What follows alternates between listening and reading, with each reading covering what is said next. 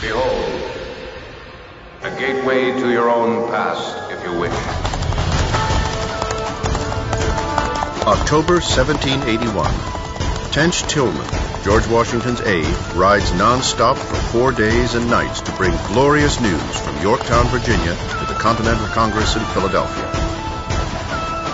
The Americans have decimated Britain's Southern Army and forced the surrender of its best general, Charles Cornwallis. History's strange, it's alien, and it won't give us what we would like to have. The West Cocoa Pharmacy bringing you hour 3 of a Tuesday morning, the 17th of October, 2023. Glad you're along for this edition of Bill Mick Live on 92.7 FM, 1240 and 1350 AM WMMB.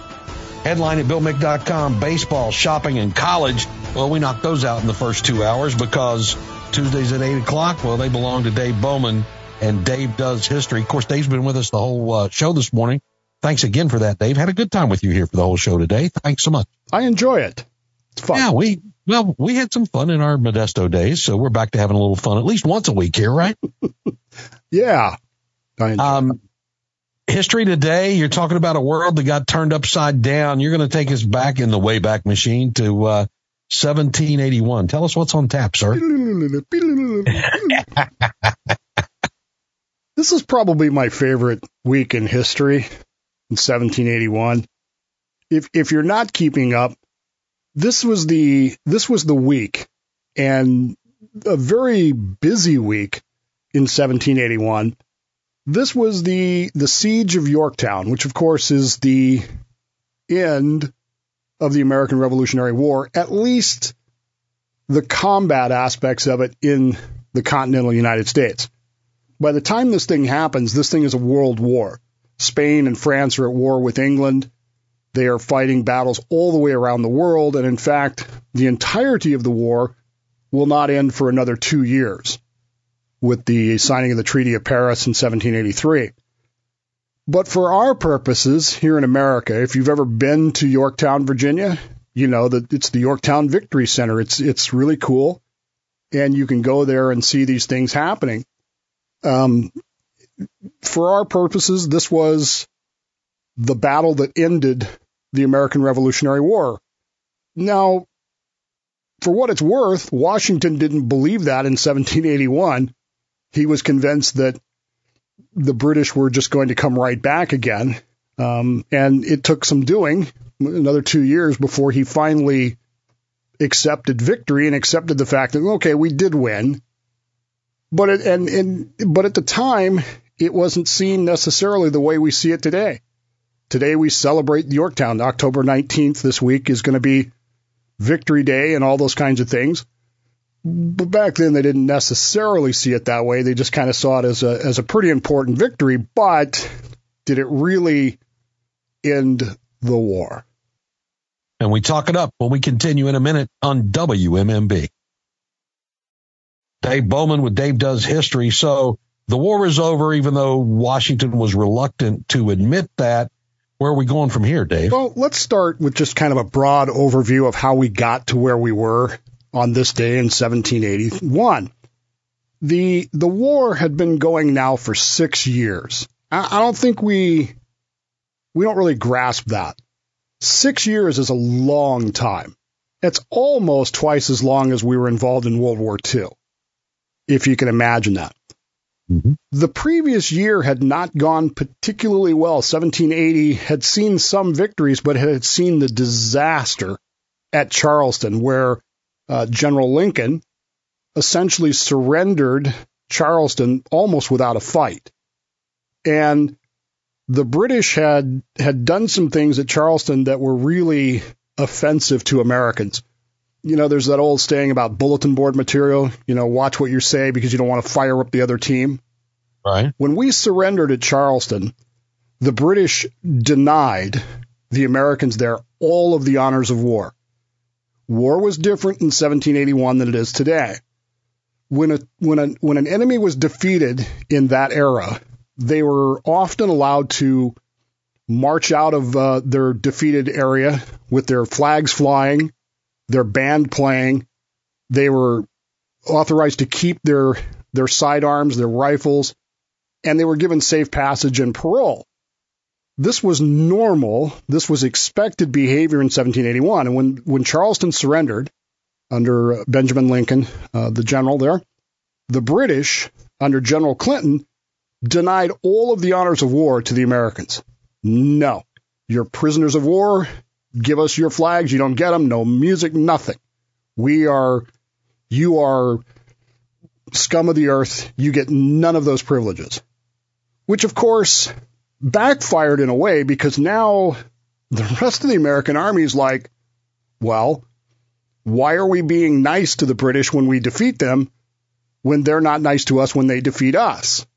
And so it kind of got tacked up on the bulletin board, so to speak, and it sort of plays into things later on. Now, the British are trying this Southern strategy, which is they know that there are a lot of loyalists in the South, so they're trying to focus on defeating the Americans in the South. Well, the Americans and their French allies, who by this point are really working well together, decide that they're going to challenge this. Washington sends Lafayette to Virginia. When they get to Virginia, they discover things as the British have romped through Virginia. They discover some things that are very, very angering. I said on my show the other day, and I don't really want to get into this today, but I said the other day that there's virtually no difference between King George III and Hamas.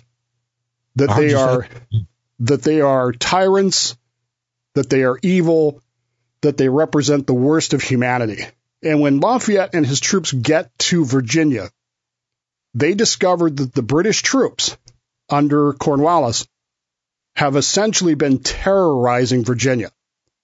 There is an account that they find a pregnant woman in her bed, completely stabbed to death, completely laid open with bayonets. And up above the headboard of the bed, they have tacked a sign that said, "Thou shalt never give birth to a rebel." They find beheaded Americans where the heads have been sliced off and put up on cupboards. And the cups and stuff that were there have been scraped off and broken and thrown down.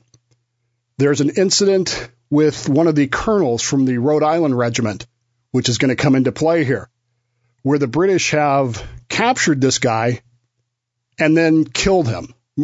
Just in a horror, they've shot him in the back, which is, of course, in the 1780s that's cowardice, but they do it anyway. The British have just been absolute terrorists in Virginia. They have just absolutely inflamed things because they're trying to intimidate the residents of America into not supporting the revolution. Lafayette manages to lure Cornwallis away from the coastline. If he's on the Atlantic coast, he has his navy to cover him. But he manages to draw Cornwallis in to a little town on the James Peninsula called Yorktown, which even in the Civil War, the American Civil War, will play almost the same role. He gets Cornwallis kind of bottled up in Yorktown.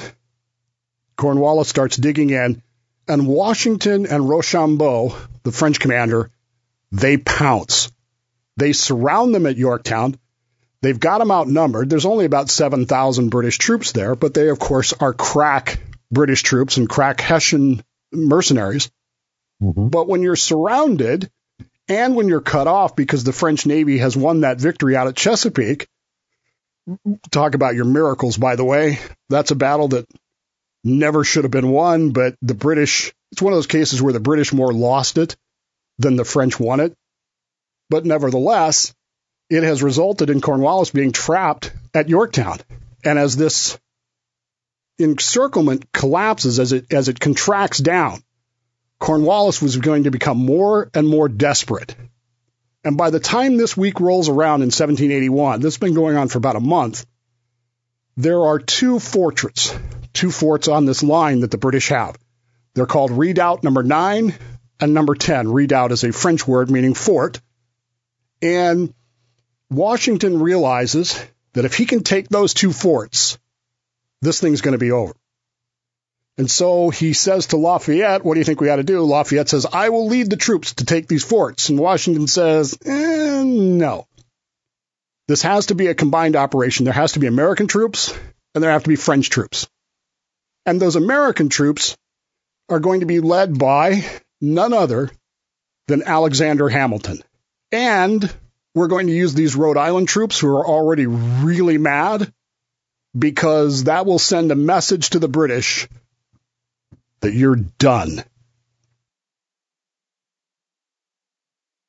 That sounds powerful. So the Rhode Island troops had read the banner in the locker room before they went out onto the field. Not only had they done that, but they lost their colonel. And the other thing about these Rhode Island troops that you have to understand is about 50% of them are African American.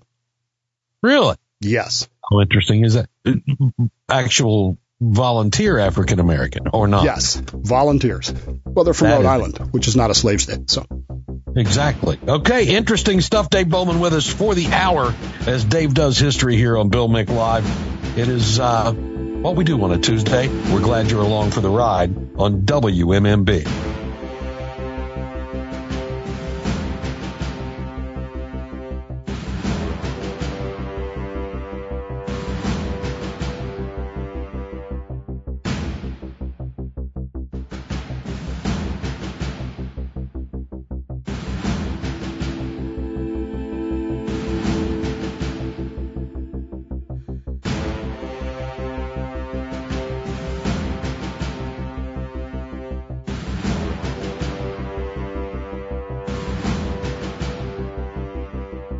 West Cocoa Pharmacy bringing you hour 3 of a Friday morning on Bill Mick Live. Dave Bowman with us with Dave Does History.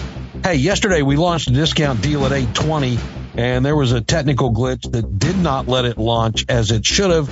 So if you go to WMMBAM.com, you will still see discount deals available. There's a blue box. Click on the discount deal. Fish lips at the port. $50 gift certificate for $25. Still had 33 of them or so available last I looked. So go take advantage of that. Grab your credit card, head to the site, and get that discount deal from Fish Lips. They're not going to last through the day. I would promise you that. So get yourself set and ready to go. All right, Dave, Yorktown being the place where the American Revolutionary War is coming to an end, even if we don't realize it. Cornwallis is basically secluded and cut off there in Yorktown. Can't even get out via the ocean because the French have beaten the British out there. So where are we going now?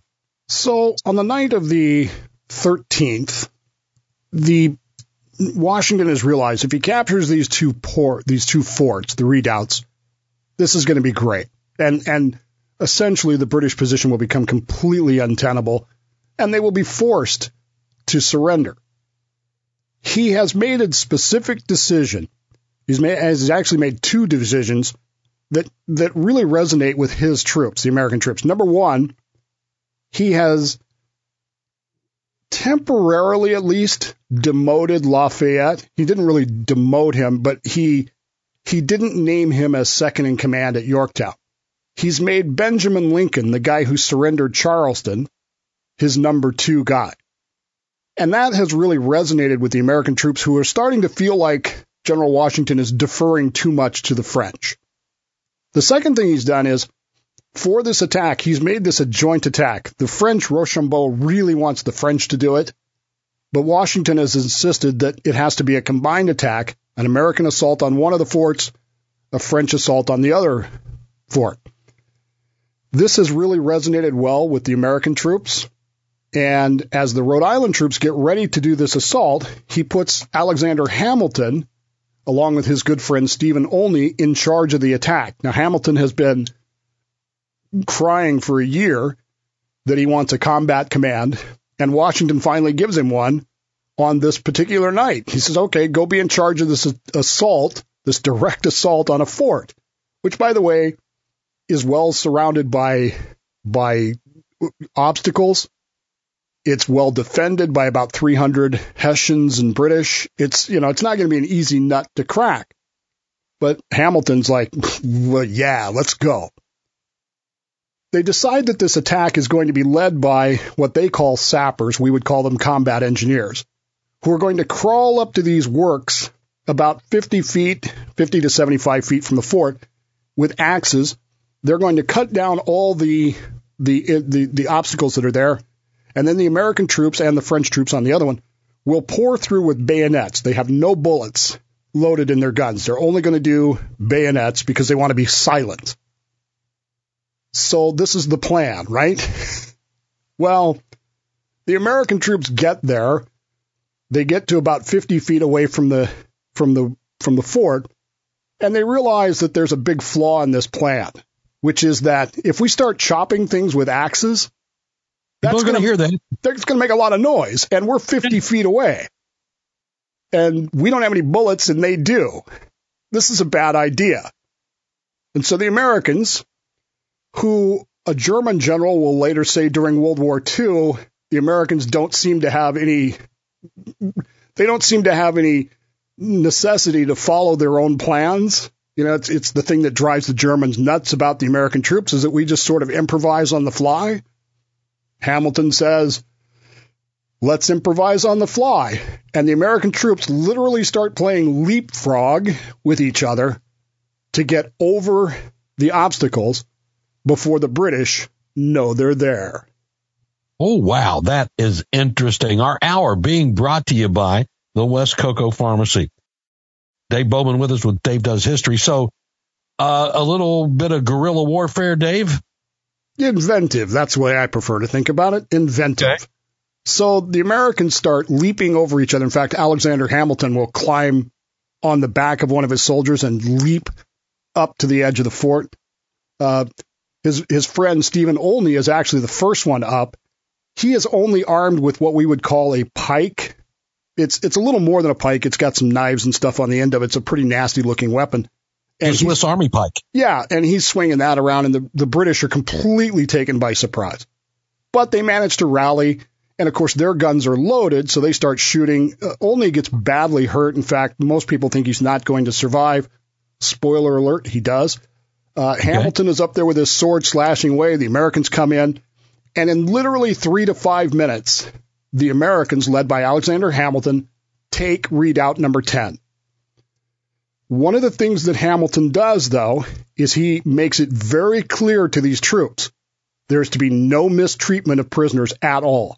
You capture a prisoner, someone throws up their hands, you treat them with respect and with regard, not like these British terrorists. And that's what they do. As soon as they finish capturing Redoubt number 10, they look over at the other Redoubt, number 9, and they realize that the French have not even started yet. And so Hamilton sends a message over to them saying, what are you guys doing? Are you going to do this or not? Well, the French are still following the plan, which is that the sappers are trying to take out the obstacles before they charge in. The French realize, oh, the Americans have already done this. I guess we should just go. And so the French general actually sends back a message saying, well, we'll be there in 5 minutes. Don't worry about it. And of course, they are. And so within the hour, these two forts that have literally held the British line are now in American hands. General Washington has been watching this on horseback a few hundred yards away. He is very pleased with what's going on. He realizes that with the fall of these two forts, this thing is just about over. And Cornwallis, who will soon learn of this disaster, at least for the British, is starting to realize that there's almost nothing I can do. He's still got a couple of things up his sleeve that he's going to try, but apparently God was watching over the Americans because he's going to make sure that none of Cornwallis's ideas will come to pass. That's interesting. So we'll get into more details there. We call this basically the end of the combat phase, Dave. Are there other areas up and down the coast where there's still going to be combat going on? There will still be a lot of fighting in South Carolina and southern North Carolina because this isn't the British troops. These are the loyalists fighting the Patriots. And so you will still have a lot of skirmishes between... a civil war inside the Revolutionary War. This is the first American Civil War. It really is. And there will be a lot of deaths. In fact, Lieutenant Olney, who was injured and survived, will die in one of those fights. And there's still battles around the world between the French and the English. But for all practical purposes, this ends it. All right, very good. We'll see where it all takes us in a very interesting week in 1781.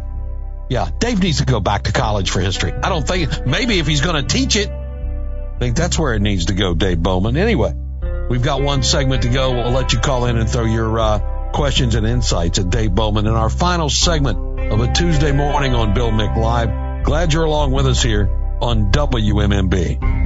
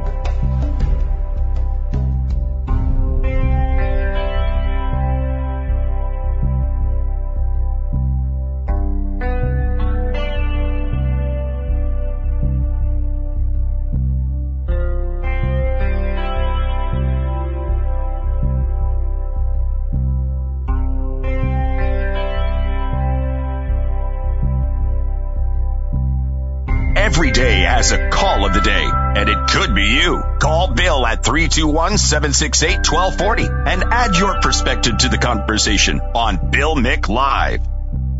Yesterday's call of the day, Scott in Melbourne talking about that Republican House and what may be going on there later today. We'll see who today's call of the day was by the time the day is over. The West Cocoa Pharmacy making the hour possible. Dave Bowman with us with Dave Does History on these Tuesday mornings at 8 o'clock. So, Dave, the Americans and the French have pretty much won this thing. Where are we sitting? Cornwallis is he's desperate now. But he has an idea, Bill. And that idea is he's going to mimic something that Washington pulled off back in 1776 at the Battle of Long Island. Washington knew he was outnumbered. He knew he was trapped. But he managed to evacuate his army across the Hudson River under the cover of a fog, which nobody had predicted, nobody had expected, but suddenly just showed up. Divine intervention? Who knows? But the American army got away, and Cornwallis is going to try the same thing on the night of the 15th and 16th of October, but instead of fog, he gets a major nor'easter blow through, which is overturning boats. It's, people are like, no, I'm not going out there on the James River in this kind of way. Are you insane? So it fails. And at that point, Cornwallis realizes this is done. And so he sends commissioners out on the 17th. He sends out the white flag and the drummer. And nobody can actually hear the drummer because the artillery is going off so much. But they see the white flag. And Washington agrees to negotiate the surrender at Yorktown. He actually sends Benjamin Lincoln, the commander at Charleston, to head up the negotiations. One of the things that Cornwallis let him earn his reputation back in so many ways. Yeah. But there's also something that he wants that Cornwallis isn't ready for. And that is that Cornwallis is expecting to be accorded the honors of war. Now, the honors of war, as I said earlier, marching out with his flags flying, keeping his arms, playing a really exciting British tune, getting paroled. And Washington is having none of that. And his response to Cornwallis is, nope, you will not fly your flags. You will stack your arms. You will not play a British tune. You will not be guaranteed safe passage. You are prisoners of war. Your officers can be paroled, but everybody else is staying. And Cornwallis is like, wait, why are you doing this? And Washington's response is Charleston. To which Cornwallis says, hey, I wasn't in charge at Charleston. I wouldn't have done that. And Washington's response, which should be known to every American, is simply this. We don't regard the person. We regard the nation. Your country did this. We're treating you the same way. Now, there is one postscript to this whole story of Redoubt 10 and the Battle of Yorktown that I think we have to cover, Bill. Okay. One of the things that Cornwallis has done during his rampage across Virginia is that he has told slaves, American slaves, that if you come with us and help us, we will guarantee your freedom. He has nearly 5,000 slaves that he has taken with him. They are all inside his little fort there at Yorktown. They are trapped at Yorktown just like Cornwallis is. Once he realizes he's trapped, Cornwallis basically says, you guys go stand over there in the woods, which are being shelled mercilessly by the French and Americans. We'll stay undercover. The vast majority of the deaths on the British side at Yorktown are slaves that they have essentially encouraged to come with them and then abandoned. And there's a lot of them dead. Some of the descriptions of the deaths are just grisly. The other problem is that now that the war has ended, now that the battle has ended, Washington is in a bind. Remember that there were African American troops from Rhode Island that essentially won this battle. And they're standing there watching what's going on. This whole fight is about liberty. It's about all men are created equal. So what does Washington do about the survivors of the slaves at Yorktown? It's one of those moments, I call it watering the seed of the American Civil War. Washington doesn't feel like he can do anything else. And so he lets the slave catchers go into Yorktown and recover their property, quote unquote. And by doing so, even Washington realizes that this is not the way we should have done this. But we, as he will write later, we lacked the public and private virtue to do what was right. And in so doing, even in our victory at Yorktown, we water the seed of the American Civil War, which will come soon enough. Wow. We're back in 60 seconds. This is Bill Mick Live. 321-768-1240. Let you in here. We'll get back to those phones momentarily. Dave, let me ask you, were these slaves that Cornwallis had, did they volunteer to go and fight for the British, or were they taken and forced to do that? They were not forced. In fact, what Cornwallis does is he lets it be known that you're slaves now to the Americans, but if you come with us, we will guarantee your freedom. And so there's almost a temptation element to this in some ways. It's almost like come with us, we will set you free. But even he doesn't carry out that because he basically sets them out to be slaughtered. And the British and the French, the Americans and French don't know this. They're just shelling the works. They don't know that it's full of slaves. They don't. At that point, they didn't have any idea. They didn't know the slaves were a part of that opposing force? They weren't really part of the force. They were just there. Cornwallis had basically promised them freedom. Using them to shuffle supplies back and forth to the troops or whatever? Do manual labor, that sort of thing. Yeah. But when the end was coming, he put them out in the woods saying, you're on your own. I don't have time to deal with you. And, think of the message to those troops from Rhode Island. If that focused Washington's attention any, that, hey, these people chose to fight against our battle for freedom.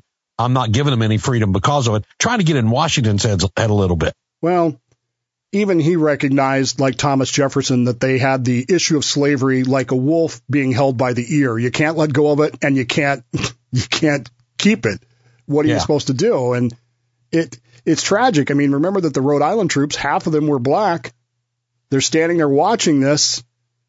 We're fighting for the freedom of all men and liberty, and we're calling some men property. Right. Yeah. And at the moment, we could have done some things. This is just one example in American history of we could have done things differently, but we didn't. We lacked, as Washington said, we lacked the public and indeed private virtue to do what we knew was right.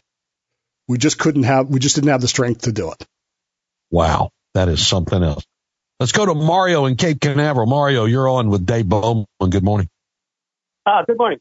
What I'm hearing here for the last hour is something that I don't think I would hear in a college course in history. Very rare.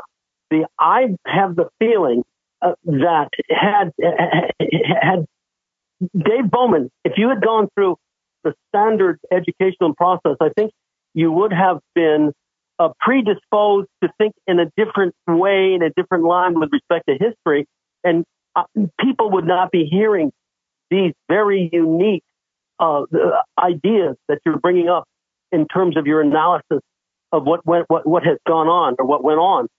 I'm so impressed with what I'm hearing. Mario, thank you. That's very kind. And Dave, I would tend to agree with him. Well, I appreciate that, but the only thing I would caution you is I'm not inventing the wheel here. This is all information that's out there. You just got to go find it. And I think that's the failure of our education system across the board, is that when you're a tenured professor, there's no motivation to do fresh research, new work, those sorts of things, because I've written my book. Unless there's a grant out there that's going to pay you, right? Right. I've written my book. I've said what I had to say. Why learn anything new? I love books, as you know. My wife screams all the time because I have way too many books. But what I find is there are a lot of stories out there that we don't know about. The question is, why don't we know about them? Is it because we've chosen not to know about them, or is it because we've had them hidden from us? And I'm not sure which way it is. I think there's an element of both. I think there's an element of education that says you don't need to know that. I find this with my son in his history class right now, which is about the Revolutionary War. There's things that they just sort of skip over, and that drives me insane. But at the same time, how motivated are we to learn these things? How many of us want to know who these Rhode Island troops were? And yet there are dozens of books available about it. But do we read them? Yeah, chances are no, not as we should anyway. Why is that? How does Ben take it when you hit him with a different angle than what he's being taught in school? Not that you're trying to confuse the child. I mean, you want him to be able to pass the class, but hey, this is more interesting. This is better than you think it is. He gets so tired of me because I'm looking at the review questions for the tests, and I will say to him, well, this question is wrong. The question isn't worded correctly, and he gets mad at me for that. So I worry about his education, but at the same time, since his mother's in charge of it, she's doing a much better job of this overall education than I could do. Yeah, very, very well. So Yorktown happens. Give us just a little brief snippet about what comes after and where we're going in the nation. From the American side, the Americans retreat. The Army goes to Newburgh, Connecticut, where they're going to be kind of centrally positioned, because if the British come back, they're going to come back in New York and in Canada. The French, because they're the French, go on to lose badly a naval battle that gives the British some hope. But even the British public is tired of this. They're absolutely frustrated and tired and expensive. And not only are they still having to pay for the French and Indian War, now they got to pay for this American Revolutionary War. They've had enough. But it's that victory over the French Navy that gives the British that, what Nixon would have called peace with honor. We can protect our other colonies, and we don't have to worry about it. And so that's the impetus for the Treaty of Paris, which results in the British recognizing the independence of the United States. Now, the British have already decided they're going to do that. In 1782, they keep sending Washington messages saying, hey, we're pulling out, we're going to recognize your independence, but Washington doesn't trust them. And so it takes a while to convince him that this is going to happen. About 20 seconds, Dave. What are we looking at next week? Oh, one of my favorite moments in naval history, the Battle of Surrey Strait. Out of which conflict? World War II. All right, very good. Dave Bowman, it's been a great day. Thank you, my friend. I appreciate it. We'll see you next week.